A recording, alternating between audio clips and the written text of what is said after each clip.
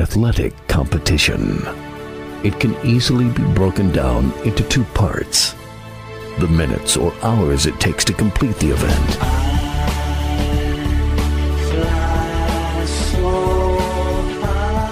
then weeks, months, and years of joy or heartbreak.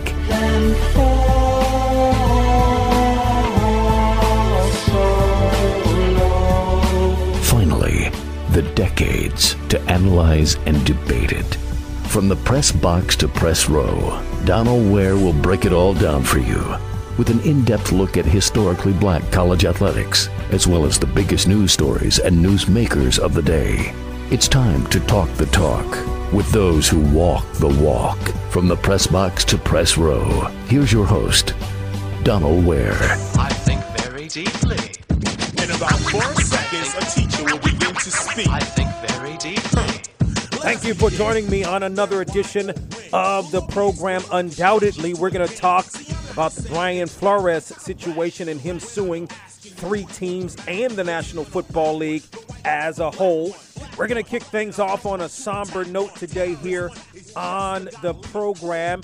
Cheslie Kryst, former Miss USA, former Miss North Carolina. It was announced on Sunday evening that she passed away and committed suicide. Now, just 30 years old. And you need now. So when I first, and let me just back up a little bit how I found out about this. So my wife was saying to me, she was reading something on Facebook, and she said something to the effect a former Miss USA had passed away via suicide. So I looked at the phone, and for whatever reason, like, my vision was blurry. I could clearly see that it was Cheslie, but my whatever vision, mind, whatever, would not allow for me to believe that was in fact the case.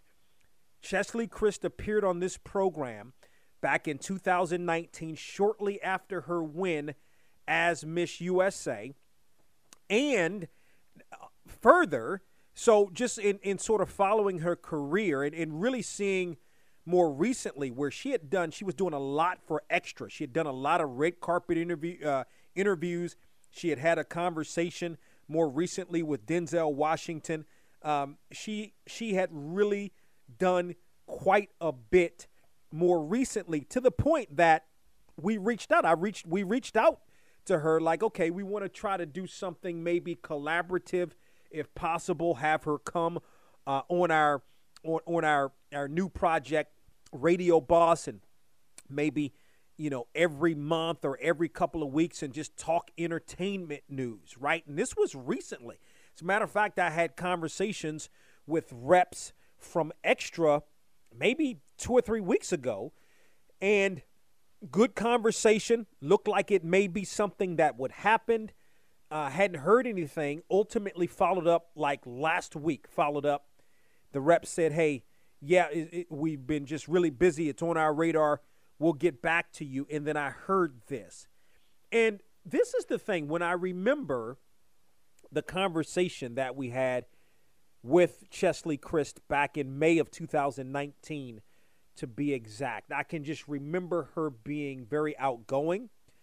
She was a person that really not only wanted to help people, but was helping people. She was a lawyer by trade, and she was a lawyer when she was named Miss USA, as a matter of fact. And then ultimately shortly thereafter, the Extra opportunity came about. And I'm going to tell you what, she hadn't even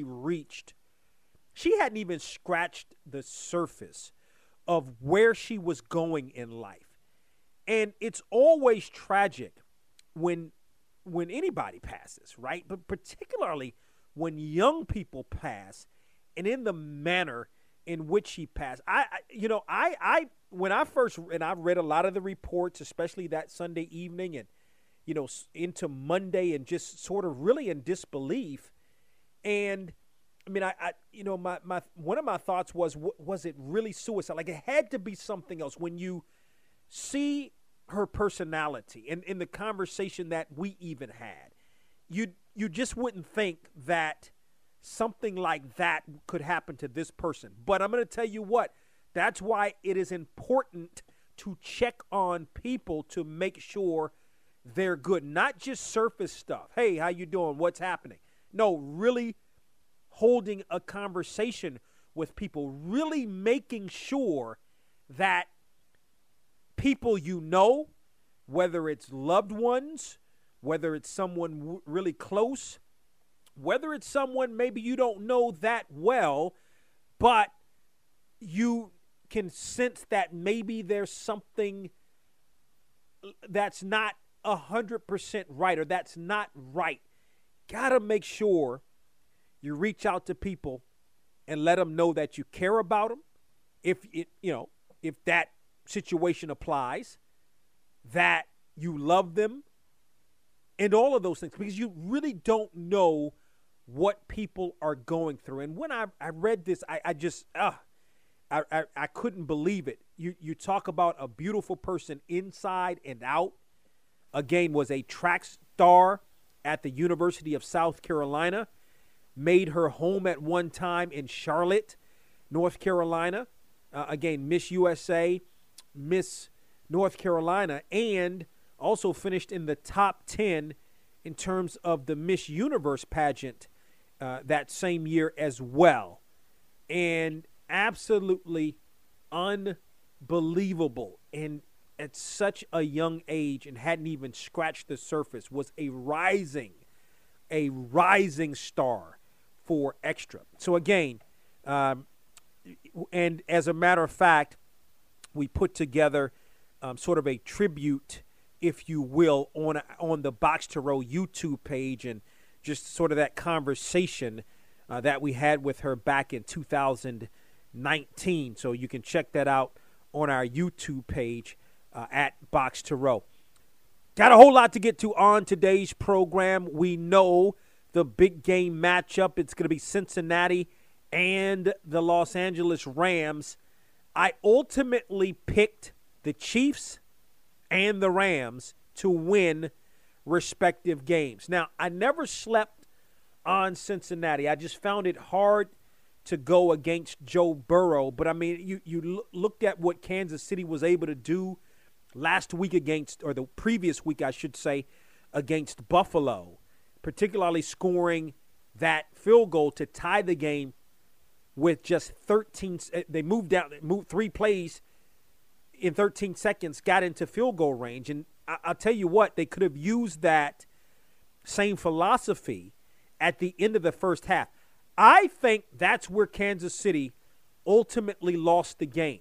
Getting down, it was like on the goal line with Kansas City had 5 seconds left. And to me, after the play was over, I said that was either a play call where it was feast or famine. You were either playing for the touchdown or nothing. It was touchdown or nothing. But then when I thought about it a little more and saw the replays, I'm like, you know what? That was a bad decision by Patrick Mahomes to throw that ball to Tyreek Hill right at around the 2-yard line. It was maybe around the 3-yard line.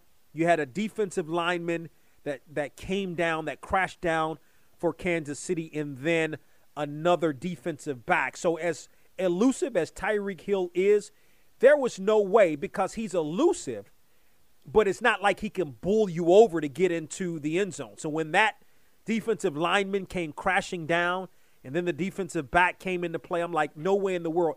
That would have been 3 points that would have put the Chiefs up 14 at that time. And if the game played out the way it ultimately played out, then the Chiefs would have ultimately won that football game. Didn't go that way. We can look and say the Chiefs weren't very good in the second half, and you'd be right about that. But there's a reason that the Chiefs weren't very good in the second half, and I think part of that reason is because the Bengals defense played well. Like I've been saying the last couple of weeks, the Bengals don't – it's not like the Bengals have superstar players or big names on defense. It's just a solid defense, and schematically it's solid. Made adjustments, right? Got pulverized in the first half. 3 touchdown passes by Patrick Mahomes. 21-3 at one point in the football game.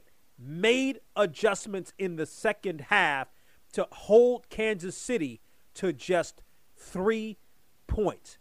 And Joe Burrow and company, Jamar Chase, all these guys, and then you look at Joe Mixon wearing on Kansas City in the latter part of the fourth quarter. Big runs by him that just wore on Kansas City. That guy, Joe Mixon is one of the best running backs in the National Football League. He's got some good size. He can do a number of different things. He's versatile. He can catch the ball out of the backfield. He can run past you a little bit. He's got a little bit of speed. He can run through you. Man, he just wore on the Kansas City Chiefs down the stretch ultimately. And listen, it's like I'm going to give you my thoughts. I'm not going to give you my thoughts this week on who I think ultimately wins the Super Bowl between Cincinnati and the Los Angeles Rams, because I need some time to really dissect this thing. On the surface, you look at Cincinnati, you're like, okay, solid defense. Joe Burrow, playmakers all over the field. Joe Mixon. The offensive line is an issue. Now, could they do some things within the next couple of weeks to fix some of the issues schematically? I don't know. Aaron Donald's a load to block, right? So I don't know if they have that much time to even with 2 weeks to sort of fix the ills of the Bengals offensive line. Still to come here on Box to Row, we're going to be joined by recording artist and the keyboardist for Maroon 5, PJ Morton. He's a Morehouse grad, doing some big things in music. Going to talk with him. Plus, I've got some thoughts on the new name for the Washington football team. Up next, I'm talking about the Brian Flores suit of the National Football League and 3 of its teams. Find the Box to Row YouTube page for conversations with stars like Omari Hardwick, Brandy, Michael Strahan, and with some of our favorite sports guests over the years. Box to Row. Box to Row. Box to Row. Hello, my name is Precious Rose Dunlap, and this is my mother, Michelle Timlake Rowe, founder of Marjorie's Beef Jerky Incorporated. We would at this time like to thank our new customers as well as our repeating customers for your business. For every 1 million orders that we receive, our company is giving $2 million away to the bottom amongst 400 of our paid customers. You see, that's the way we roll. So come place an order at Marjorie'sBeefJerky.com. The old Renaissance is the new Renaissance, standing on tradition while embracing the spirit of distinction. This is the Harlem Brewing Company. Uniquely crafted beer brewed to deliver a taste, a sound, and a feeling that can only be described in one way: Harlem style. So come and take a trip on the A Train with our Harlem Sugar Hill Golden Ale and our Harlem Renaissance Wit Beer, the neighborhood original. Sponsored by Harlem Beer Distributing North Carolina, served in Total Wine all over North Carolina, Fresh Market in North Carolina and Virginia, Weaver Street Market in Raleigh, Durham, Carrboro, and Hillsborough. You can also purchase in Durham at Zwelly's, Saltbox, Sam's Bottle Shop, and Bull McCabe's, and in Greensboro at Elm Street Lounge and Cooper's Ale House. Now, back to From the Press Box to Press Row with Donald Ware.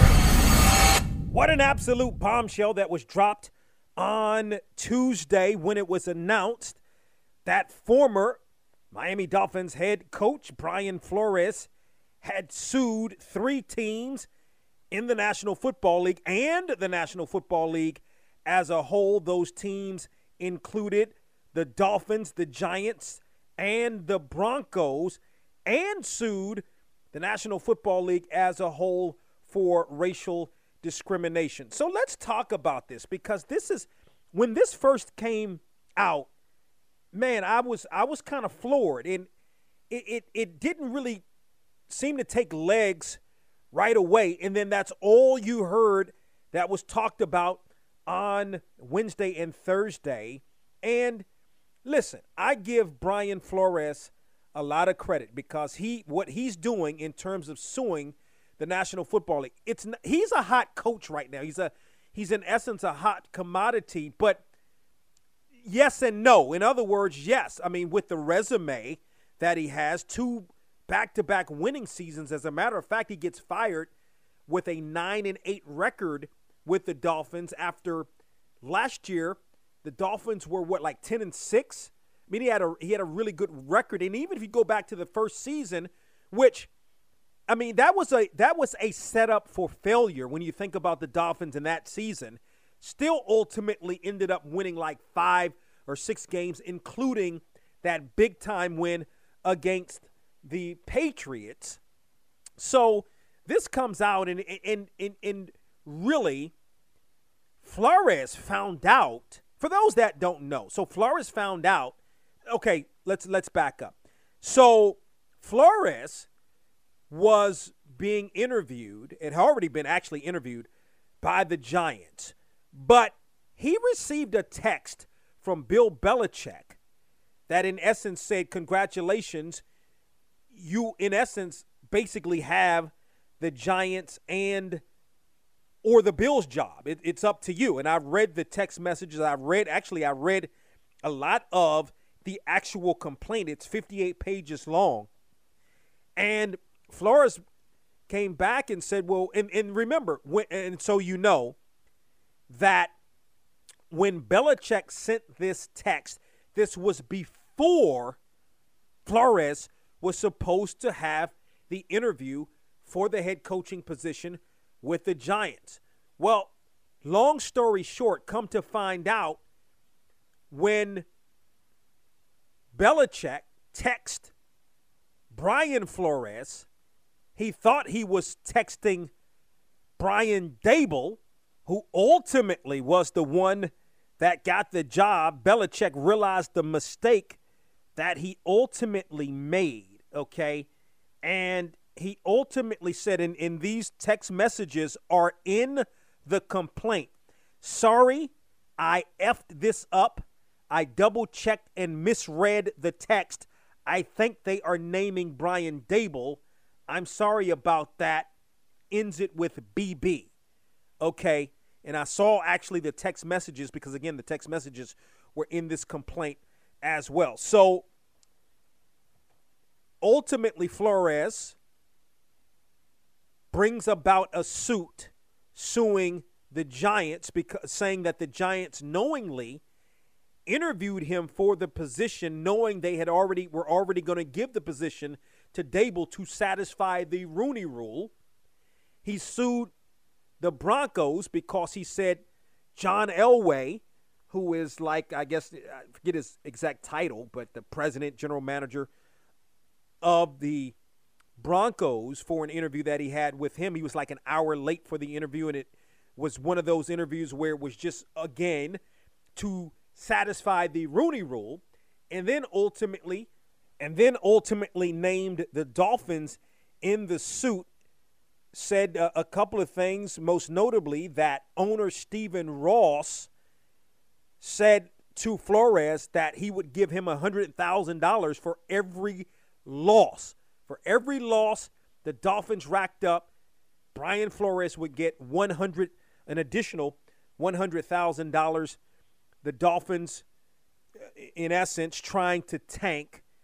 Ross, of course, has denied these allegations. Also, in the suit, Flores mentioned that owner Steve Ross was trying to also get him to recruit a top-notch quarterback, which was a violation of the NFL rules. And so we got to keep focus on what's going on in this suit, because what's now come about in the last couple of days, former Browns head coach Hugh Jackson has come out and said that he was actually paid some bonus money while he was the Browns head coach to lose football games as well. He didn't realize it at the time, and then ultimately realized that was the situation. And I think what has happened is that has now become the story. That has now become the narrative, and a couple of different narratives. That in terms of Hugh Jackson and whether clearly, players generally speaking are not going out to try to tank games, and whether or not clubs are asking players to tank so they can get better draft choices. That's become one of the narratives that has ultimately come out of this story.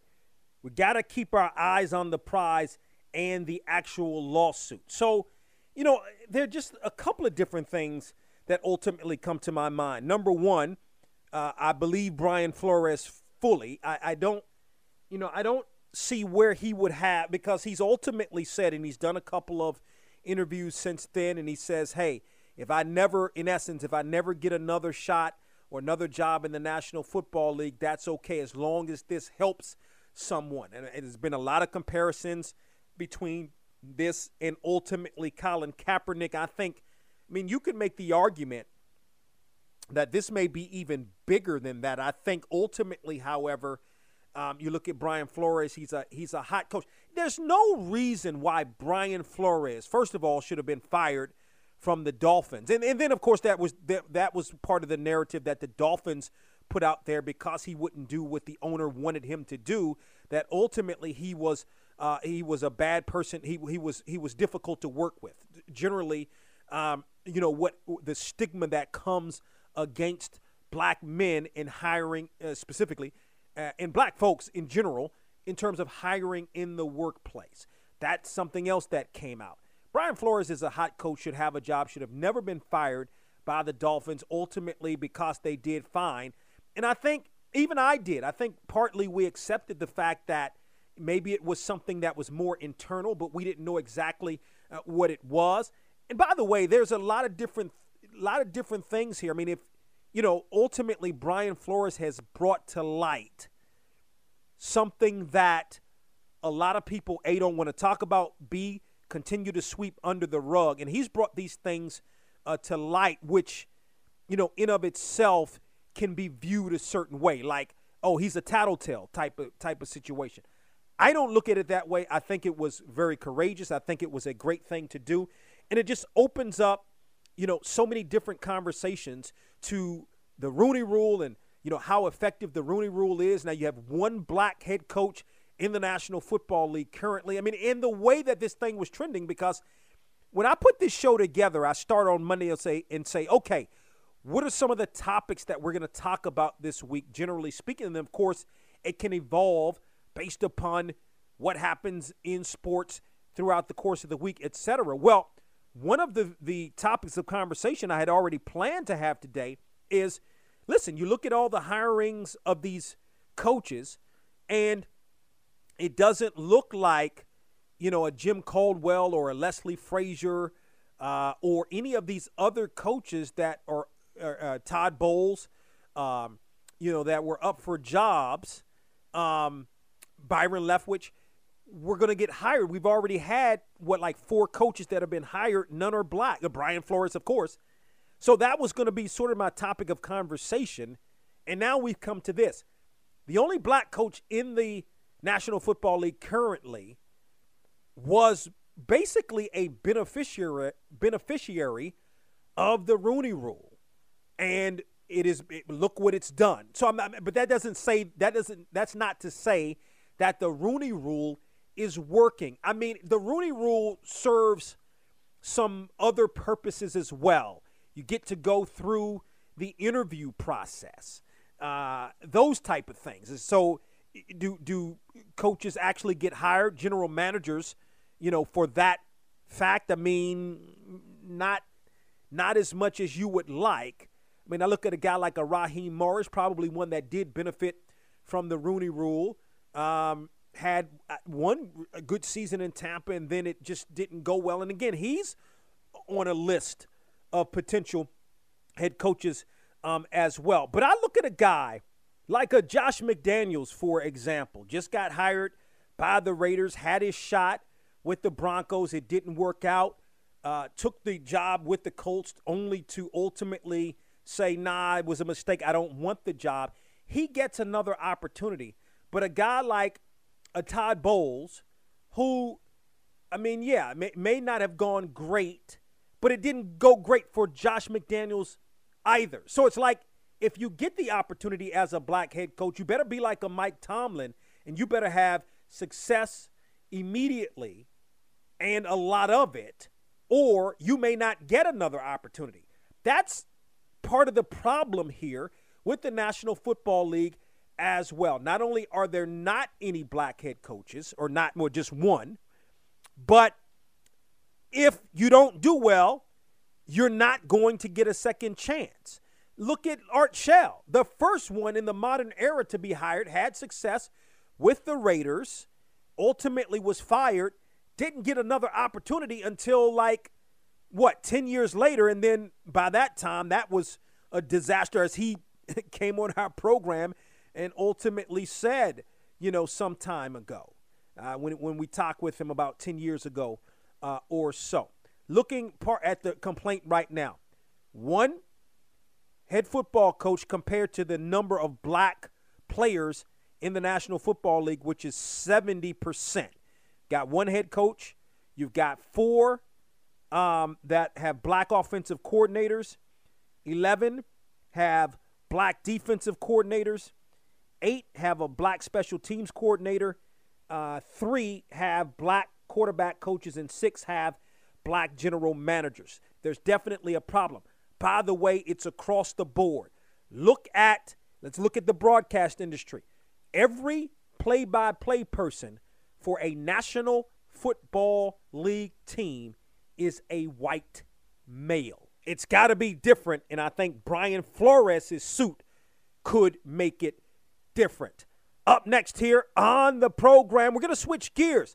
Going to be joined by recording artist P.J. Morton. You're listening to From the Press Box to Press Row. That is the voice of Steph Curry. Your progress from Davidson to now with Golden State. Where I've come from in high school into a small D1 college at Davidson. It's a great story, and I'm just having fun, living my dream and riding the ride. That, of course, the voice of Bianca Belair. EST is in the building. That's what Sasha Banks and I are going to do.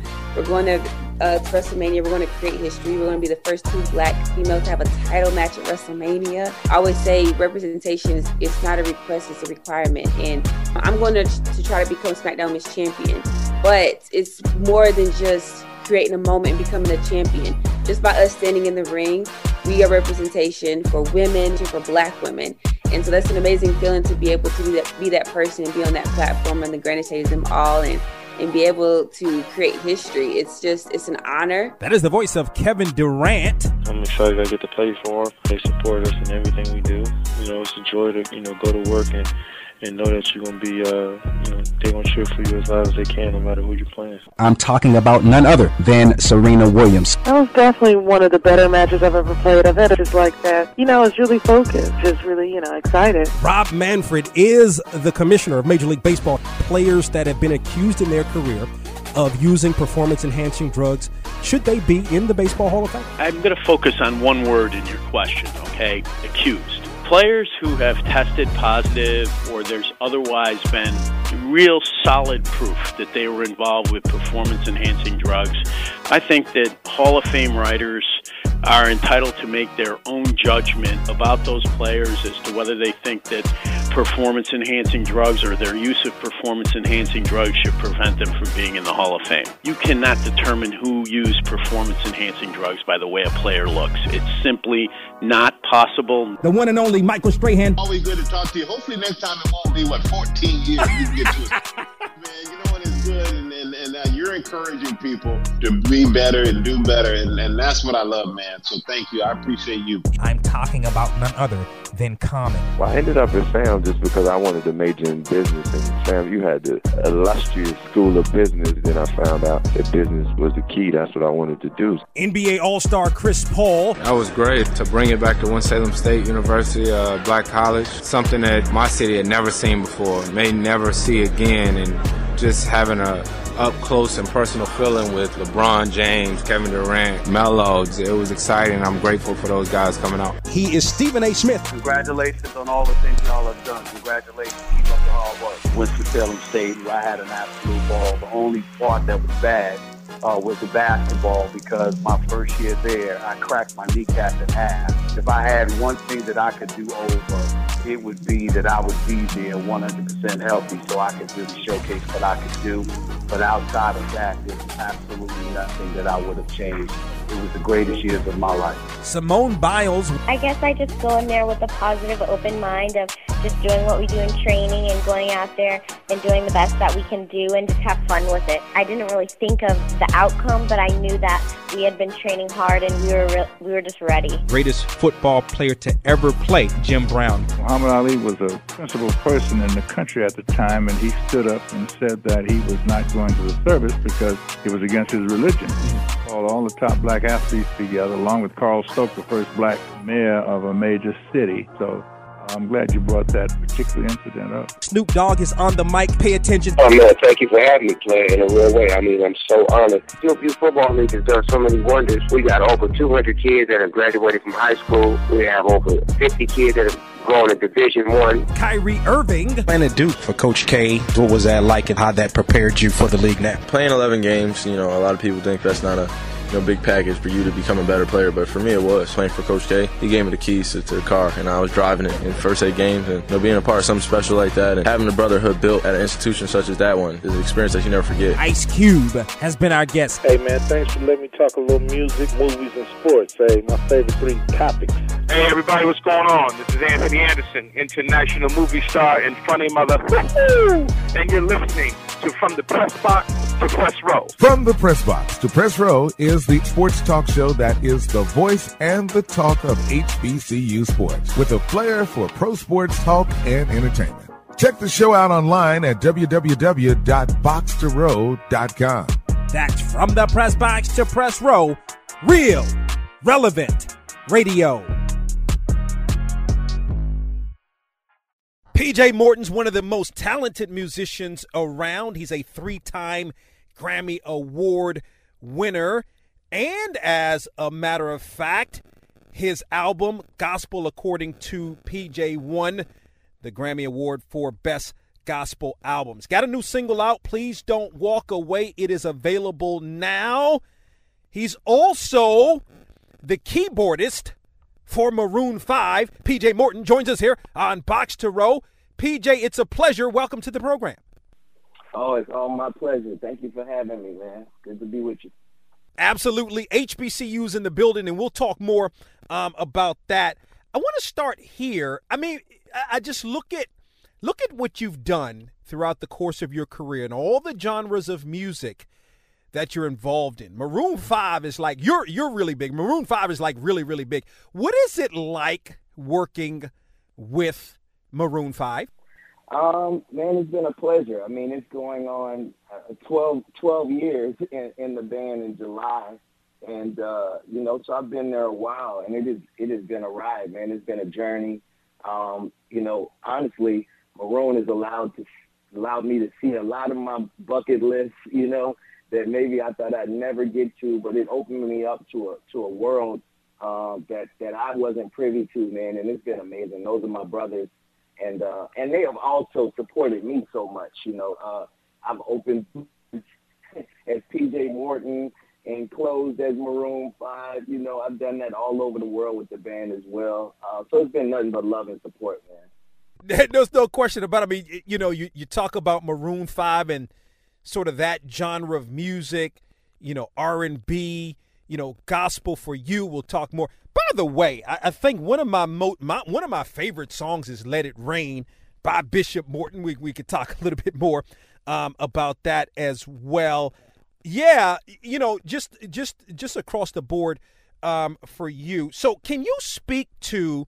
And I know you work in all genres of music, because what I think is interesting also is that you were first signed to Young Money, which is more of a hip hop label at least, but they have a lot of different genres of music going on there. But the similarities musically between R&B and gospel, and it's always sort of been that way.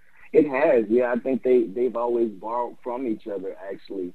And you know what I think I do even more than R&B is soul music, which I think is that mesh, that mixture of gospel and those gospel roots and R&B. You know, for me, it all comes from the same place. You know, one is talking about the love of God. You know, one is talking about the love of a person usually. You know. And then sometimes you have songs that could work in either space. And that's what I've experienced. You know, growing up in church, we always borrow from R&B.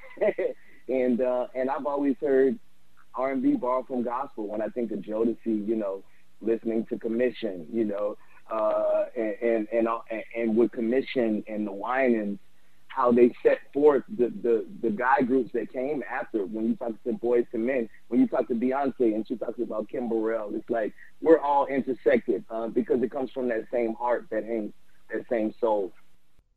No, it's interesting because one of the reverends, the preachers at my church, did a sermon one time, and I forgot what I don't even remember what it was all about, but I'll never forget the fact that she spoke about all of the gospel, the R&B people, soul people that came out of the church, Aretha Franklin, so on and so forth. So you're right. It's definitely a dynamic between the two. We're joined by 3-time Grammy Award winner PJ Morton here on Box to Row. The new single, Please Don't Walk Away, is available now. What did it mean to you for Gospel According to PJ to win the Grammy Award for Best Gospel Album? Yeah, it was really a full circle moment for me. I mean, it was really special because I had stayed away, at least as an artist, I had stayed away from gospel for so long, you know, because of my background. The shadow of my father was so huge, and I knew that I had another mission. I wanted to bring love back to R&B music and focus on pure music. And you know, once I started to do that, we started to, you know, we made history being nominated for Best R&B Album 3 years in a row consecutively.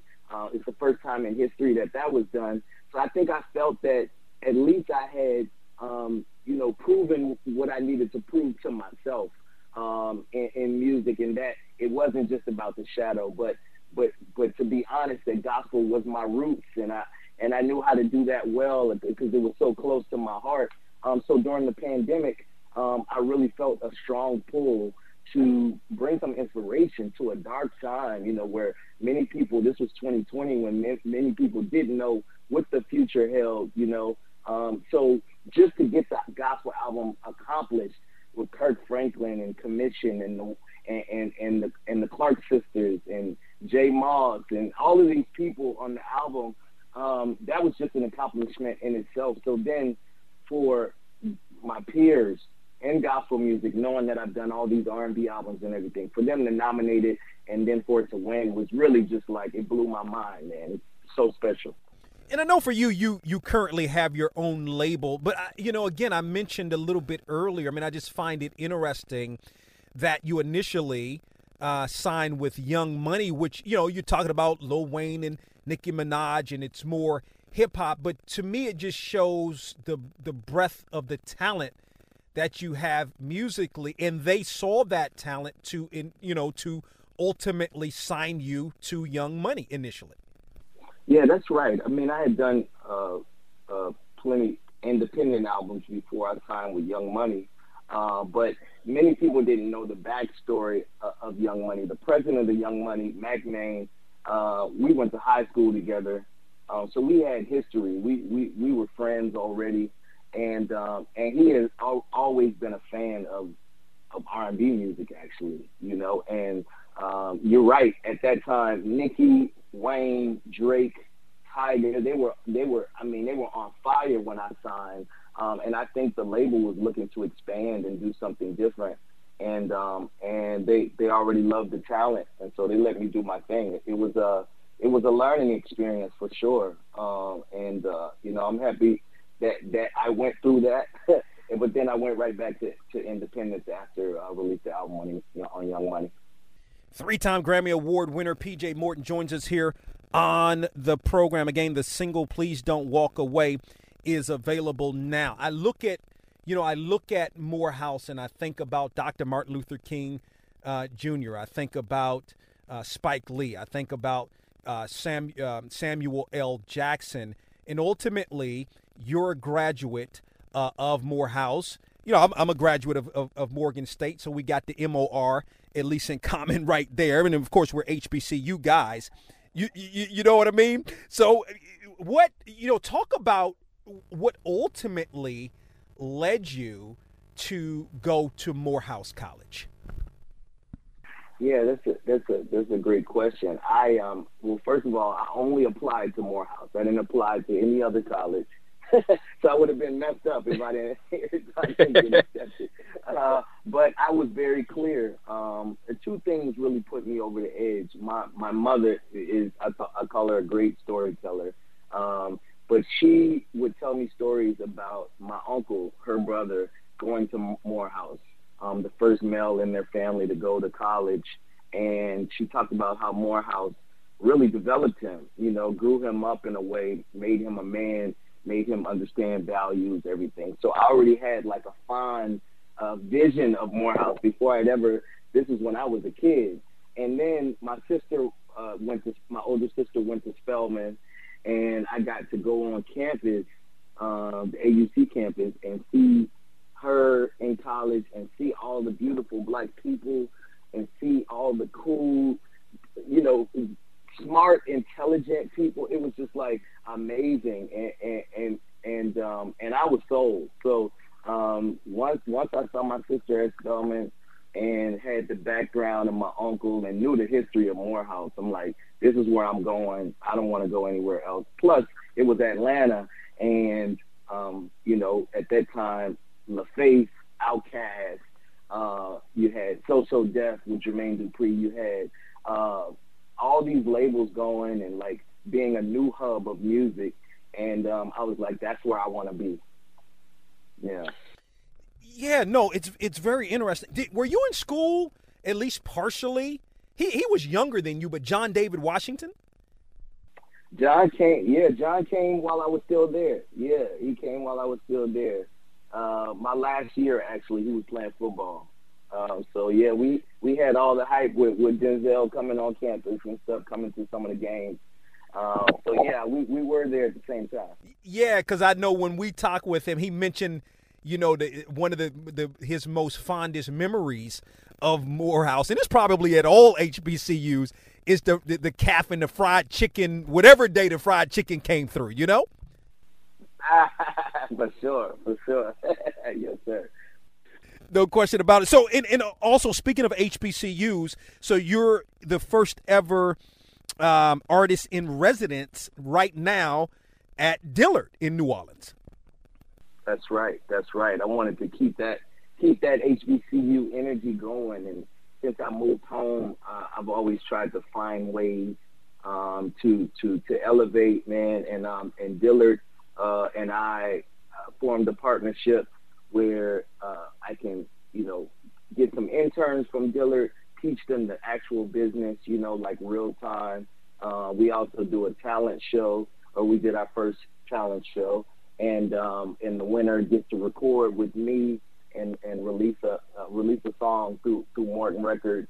And and we're supposed to do a master class. COVID hasn't been kind to us, but we're preparing a master class where I'm gonna have seminars on songwriting, on production, on publishing, and all the above. I just want to. Me growing up in New Orleans, I had music all over the place. I mean, playing, you can learn how to play any instrument and be in that world, but there was not a bunch of music education for me. I had to leave for that part to learn the business, and I just don't want New Orleans to be all music. I want us to understand all sides. So any way I can push that, I try to do that.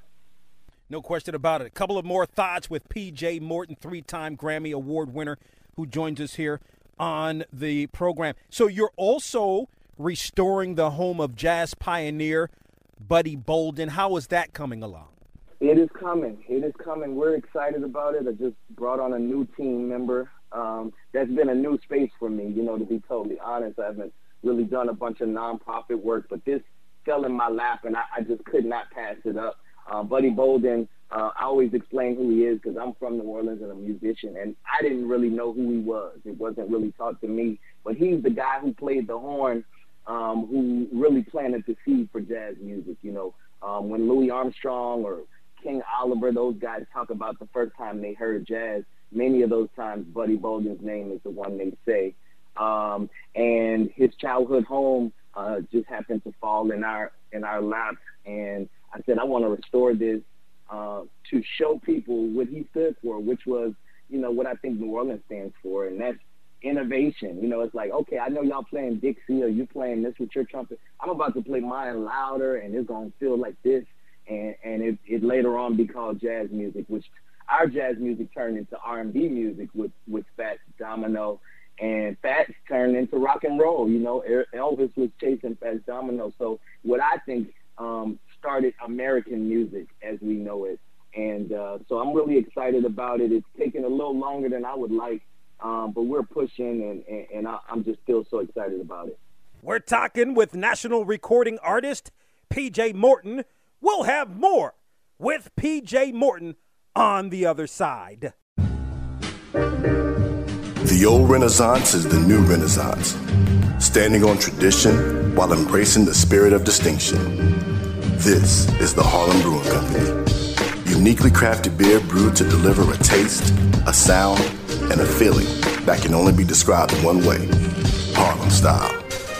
So come and take a trip on the A-Train with our Harlem Sugar Hill Golden Ale and our Harlem Renaissance Wit Beer, the neighborhood original. Sponsored by Harlem Beer Distributing North Carolina, served in Total Wine all over North Carolina, Fresh Market in North Carolina and Virginia, Weaver Street Market in Raleigh, Durham, Carrboro, and Hillsborough. You can also purchase in Durham at Zwelly's, Saltbox, Sam's Bottle Shop, and Bull McCabe's, and in Greensboro at Elm Street Lounge and Cooper's Ale House. Hello, my name is Precious Rose Dunlap, and this is my mother, Michelle Timberlake Roll, founder of Marjorie's Beef Jerky Incorporated. We would at this time like to thank our new customers as well as our repeating customers for your business. For every 1 million orders that we receive, our company is giving $2 million away to divide amongst 400 of our paid customers. You see, that's the way we roll! So come place an order at Marjorie'sBeefJerky.com. The others pretend you're listening to the show that brings you up close and personal. Up close and personal. With the biggest names in sports and entertainment. Here's the man to bring it to you, Donald Ware. We're talking with national recording artist, musician, and the keyboardist for Maroon 5, P.J. Morton here on the program. And PJ, you know, Let It Rain is one of the songs we often play to sort of close the show by the Bishop Morton. You know, what was it? You talked about, you know, sort of, you know, growing, obviously he's your father, but growing up in him musically from a gospel perspective, and you kind of doing your own thing. But what was that sort of like, you know, as his son? What is that like, or what was that like kind of growing up?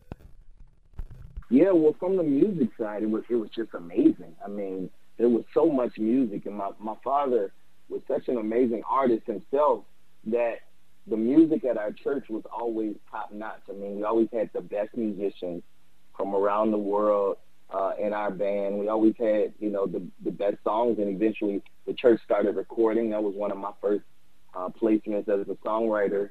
You know, as a pastor and as a figure, that part was a lot, you know, because I was his only son, and his namesake, you know, like, the lane was like set out for me, and I saw a different way. So that, you know, that was a little tough at times, but my pops was my training ground for this music thing. I mean, it's the first time I got to watch somebody connect with the congregation, which, you know, translates into an audience. It's the first time, you know, I just saw somebody capture a group of people with music and with their words, and I think that's forever had an impact on me and my career and my music.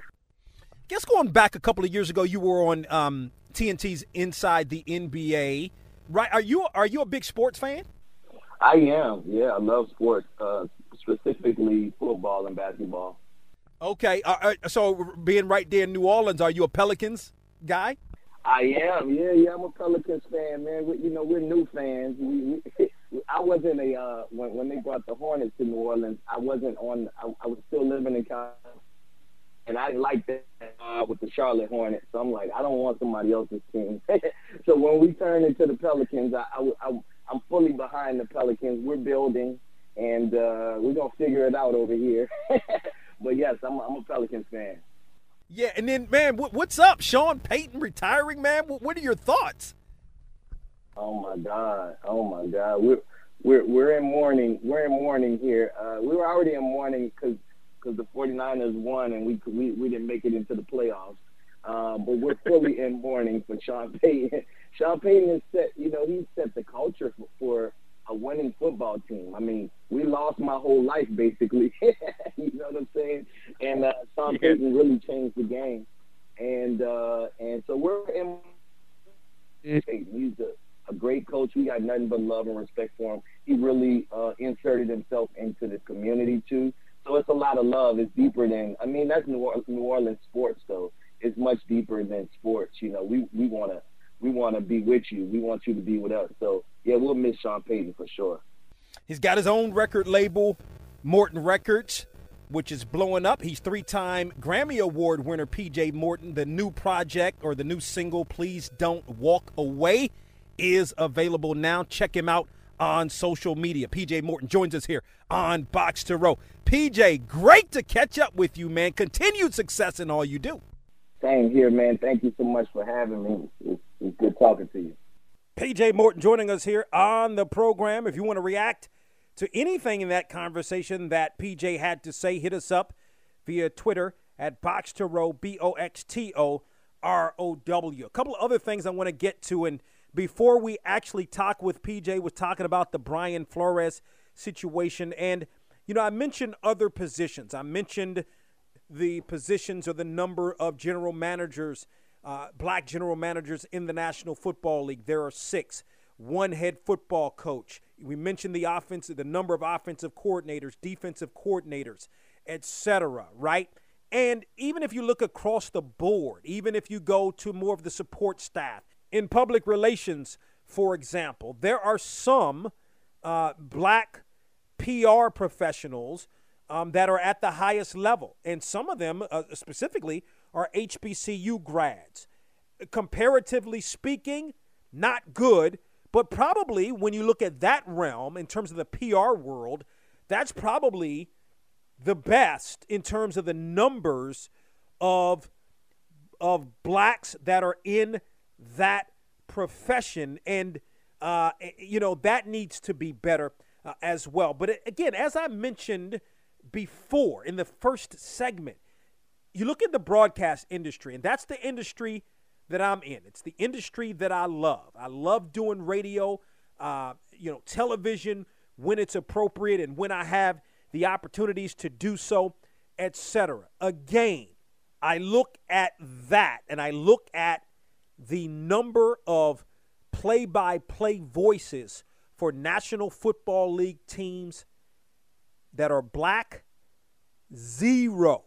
There are 0. Now, what people will point to is they'll say, okay, but there are black folks in the industry on radio, because a lot of times, not all the time, but there are quite a few analysts or color commentators who are black, right? And I'm talking about specifically in the National Football League.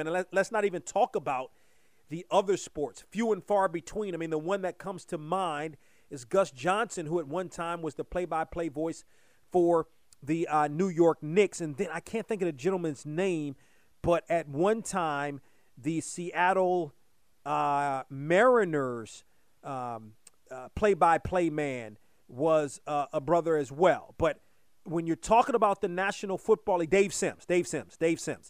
When you're talking about the National Football League, 0. That's a problem. That is an issue as well. So it's across the board. It's not just coaches. It's not just general managers. There needs to be more when you look at the PR offices, the marketing offices, etc. in the broadcast industry. In terms of play-by-play people, there are zero. That also is an issue. The National Football League has just got issue after issue as it relates to the hiring of blacks and minorities across the board. It has always been that way. I not to bring this and make this about Box to Row or anything like that, but I mean, I've shared this story now that the Super Bowl, there's another Super Bowl that is coming forth, and this will be another Super Bowl that Box to Row will not be invited to, despite the fact that this program, not only does it air on Sirius XM, but it airs on 6 or 7 markets where there are National Football League teams. Okay, and you can say what you want. I mean, you know, if you listen to, ESPN or Fox Radio or CBS or whatever the case may be, I mean, those hosts are talking about they'll be at the Super Bowl all week. We at one time were 07, 08, 09, and for whatever reason, we're not now, right? So, it's very, very disappointing. But again, that's just another situation, right, where there's a lack of diversity with respect to the National Football League. It is inexcusable. It is a shame, and the opportunities for us seem to be very, very few and far between and very limited, which is really a crying shame. So speaking of, and I got to mention this before we get out of here, the Washington football team has changed its name to the Commanders. Now, I'll say this. I understand why the Redskins, as the team was called, had to change the name. I get it. Like I'm totally I get it, right? Washington. I was cool with Washington football team. Like I was getting used to it. Cool with that. I don't know if there's some kind of mandate where you gotta have, a team name, a real name. So the franchise comes up with the Commanders. Now, I get it. They've tried to explain it. The military part of this, you're in the Washington area, the capital of the world, all of those kind of things. Nah, I think I'm just going to call them Washington. Maybe I'll get used to Commanders. I'm not that old, but I'm old enough to know that I probably will not call them the Commanders. Uniforms and that W, though, hot, right? Like they had the black uniforms. They showed the uniforms. Dope. That W, dope. I'm with that. Commanders, not so much. My time is about up. I thank you for yours. Thank you to PJ Morton for joining us today on the program. We got a lot of work to do in this country. No question about it as it relates to race. Got a lot. The National Football League has got a lot of work to do. The Rooney Rule, what in terms of the hiring of coaches, et cetera, it is not working. Something has to be different. At the beginning of the program, we talked about Cheslie Kryst. We're remembering Cheslie Kryst. You can go to our YouTube page, YouTube at Box to Row, and check out the conversation we had with Cheslie Kryst about 2.5 years ago or so. My time is about up. I thank you for yours. Thank you to PJ Morton for joining us today here on Box to Row. For more information on the program, boxtorow.com. And always remember to support those that support Yo, Box to Row is produced by DW Communications.